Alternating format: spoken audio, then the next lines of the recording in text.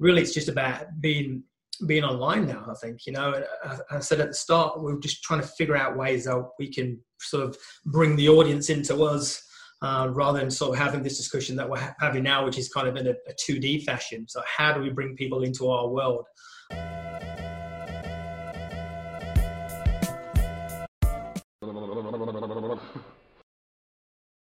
Talking speed.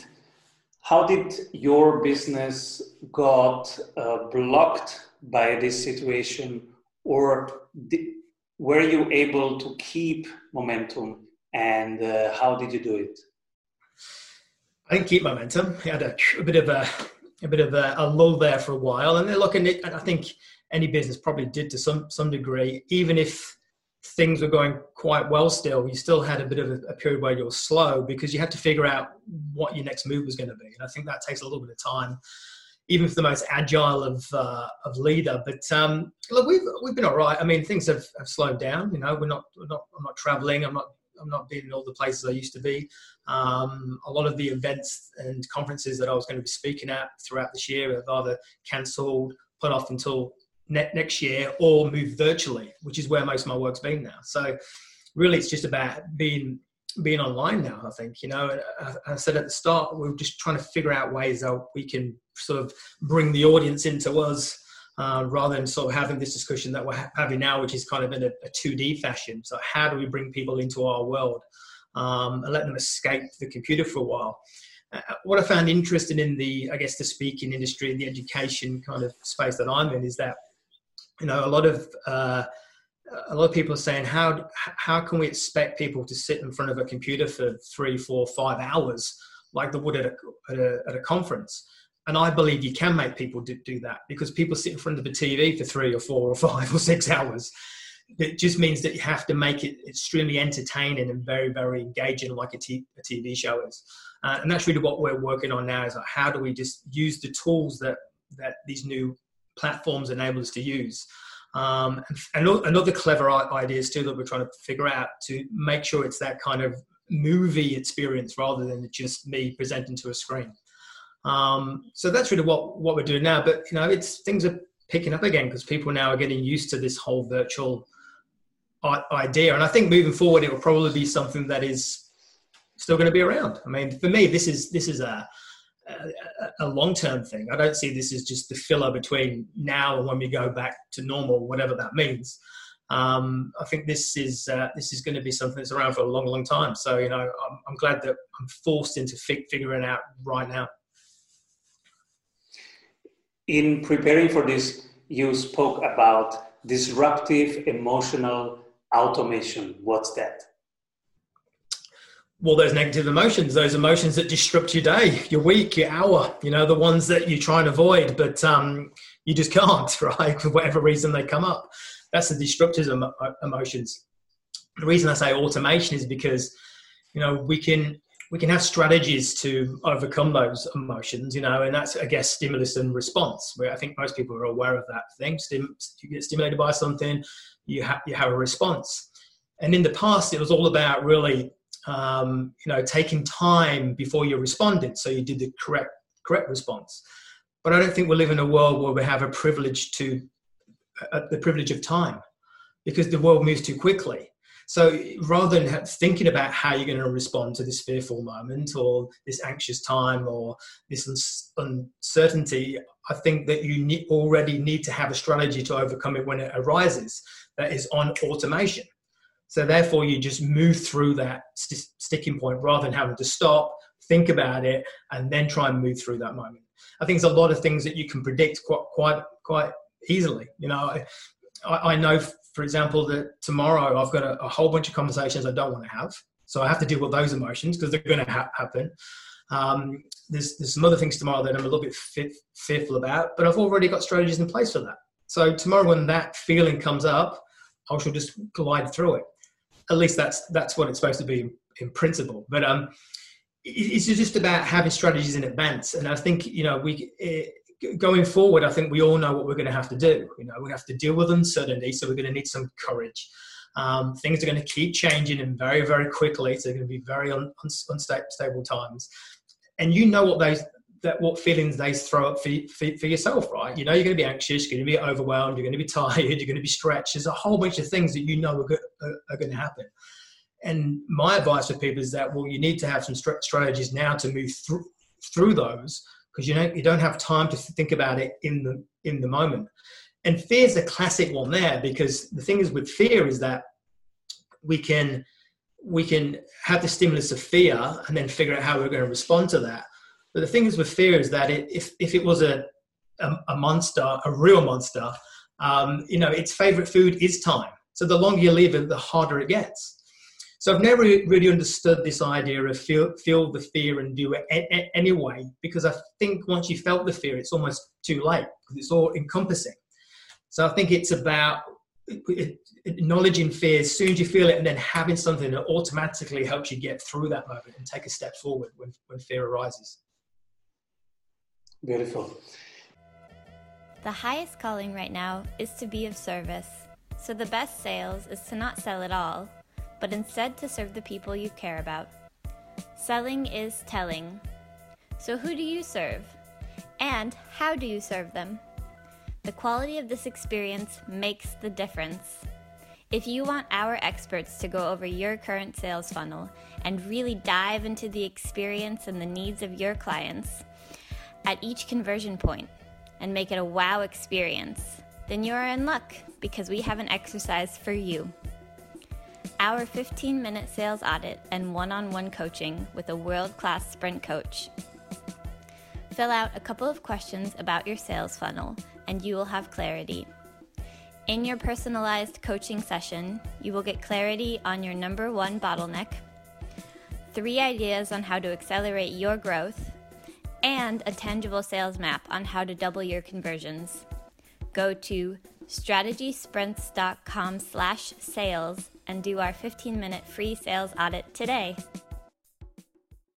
You also said establish a personal motive is something that CEOs right now should do. Can you elaborate on that? Yeah, well, we mentioned it previously before. I mean, a personal motive is obviously it's something that motivates you, you're driven by. And I think, like I said before, it has to be something that you're emotionally connected to. You know, I think it's something that it's something I think you can't really explain. And I think if you can't explain what it is, it's probably then pretty powerful. I think it has to be that kind of profound to some degree. You know, I can't really tell you why I go and throw myself into some of these risky things that I go and do, other than to research them and establish, you know, the outcomes of those things. But really, why would I go and choose to run around the base of an exploding volcano? Why there's rock raining down from the sky? I mean, most people can't work that out. And I don't really have an answer for them. I can't actually say, oh, why did I do that? Because of this. It's not really what it's about. It's something I can't explain. But what I do know is that if I don't do it, I'm not happy.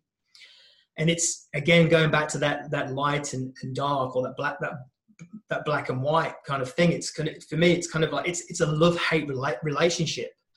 I'm not a huge believer that you have to be passionate about the thing that you're necessarily aiming for, because the road to getting it destroys your passion. It's awful. And sometimes I question myself and go, I don't know why I'm going down this path other than I know that I should do. And it's really, really uncomfortable why I'm doing it. It's just emotionally driven. It's almost like being, I guess, how a junkie must be. You know, they just need that fix, and they'll do anything to get that fix. And I think it comes from a place of intuition. I think intuitively, people know what they're supposed to do and which path they're supposed to go down, but they don't. And I think that's because intuition often tells you what you need to hear and not what you want to hear. But when you choose that intuitive path, that one that actually looks really, really hard and difficult, ultimately that's the one that makes you happy. So it's really finding what that thing is, that personal motive, that thing that really drives you. Because the thing is with goals, they don't really count as a motive, because goals only guide us, they don't drive us. They're just the goalposts, you know. So you need to find that thing that's so profound that you almost can't explain it. And the only way I've ever tried to try and explain that to people is that if you think of a loved one, be it a sibling, a pet, you know, your mum, your dad, your wife or whatever, and can you sum up in one sentence why you love that person? No, because there's a trillion different ways why you love that person. You just can't explain it, because the answer is you just do. So, I think that's where you need to get to, is that thing where you just go, I don't have a choice. I have to go and take myself down this route that's going to be massively uncomfortable, because I just have to, not necessarily because I want to. I think there's a big difference there. Cool. What's your personal vision? On the whole, or from which part of my life? I mean, so many different visions for different sort of areas of your life. Look, I'm just happy following as I said before, my intuition, my intuitive side. I find when I go against that, it's when I tend to be unhappy. But that doesn't mean when I'm in the middle of following the intuitive road, that I'm necessarily happy, because it's tough. But I just know it feels right, and it always leads to some great things. So, I mean, the vision's a hard one, because I find my vision changes all the time. The thing I'm kind of, my vision in terms of what I see for myself in the future changes a lot. My motive remains the same though. And I think that's really, really sort of crucial, because, when everything around you changes, you need that motive to stay exactly the same, right? You want to that's the thing that anchors you to the ground where the times are crazy around you.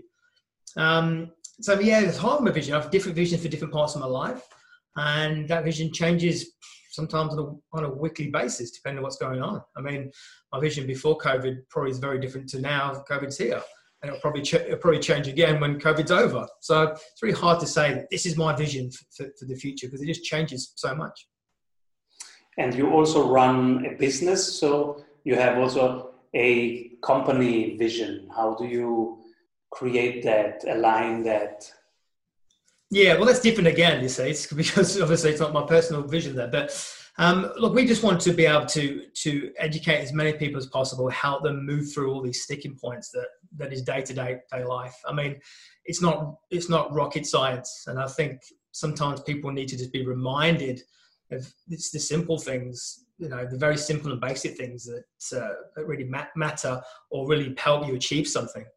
It goes back to, I guess, just even looking at most people, well, everybody, I think, educated, uneducated, fit or unfit, could probably tell you what you need to do to lose weight and be healthy, which is eat less and exercise, or eat healthy and exercise. I think everybody knows that, intuitively knows that, but no one seems to do that, So for us, it's just about just reinforcing and educating people that, it's actually easier than you think. Or simpler. It's simpler than you think. It's not always that easy. Cool. Was there something that I forgot to ask, Richard? Well, I don't know. You tell me. What you forgot to ask? No, I don't think so. Well, depends what you want to know, I guess. I mean, I think what people don't often ask, I think, is what type of person I am, because I think often people assume that I'm a particular person because of the things I go and do. I think a lot of people might think that, well, I know this because they tell me sometimes, that I'm courageous and and I must be fearless and these kind of things. And that's completely the opposite, actually. I'm quite the opposite to that.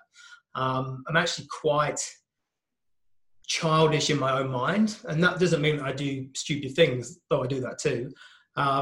But I can often think like a child in my own head. And that's a good and a bad thing, because it means that I have some innocence at times, which can be good when you're stepping into a crazy adventure, just to be innocent. I don't know any different. But that doesn't necessarily work when I'm in a boardroom speaking to some senior executives or trying to have a discussion with my family about something quite serious, But, I'm often quite fearful, and as much as I like the unpredictable stuff, it doesn't mean that it doesn't scare me. And I'm not necessarily the person that I think, based on the things that I do, I think a lot of people just think that I'm something completely different when I'm not that person at all. How do you manage to protect the childlike curiosity and openness when things get hard, when you get when you have pushbacks and you feel the urge to close again? How do you keep childlike and curious? Yeah, well, I think. Well, at least my child behaviour is probably more of not closing up because children are quite innocent to stuff. They don't know it any better. I mean, most children are quite courageous, at least when they're younger. Happy to go and put the fingers in electrical sockets, even though they've been told not to. They're going to check it out for themselves. I think I'm more that curious kind of child, so I don't curl up into a ball. But then saying that, the things we've spoken about today are the things that do keep me on track. It's knowing that this is my motive. This is the thing that drives me. I'm not going to curl up into a ball because I have to do this, and I'm going to die trying. Literally, I've got myself in situations where I've nearly had my leg amputated because I've had that thing I needed to do so much that I pushed and pushed and pushed and pushed and pushed to the point that I got rushed to a hospital. Now, I'm not saying that people need to go and make themselves sick in that way, but I think that's how powerful your motive needs to be. You do something that no matter what happens, this is what is going to happen, and this is where I'm heading. Thank you so much, Richard. Pleasure.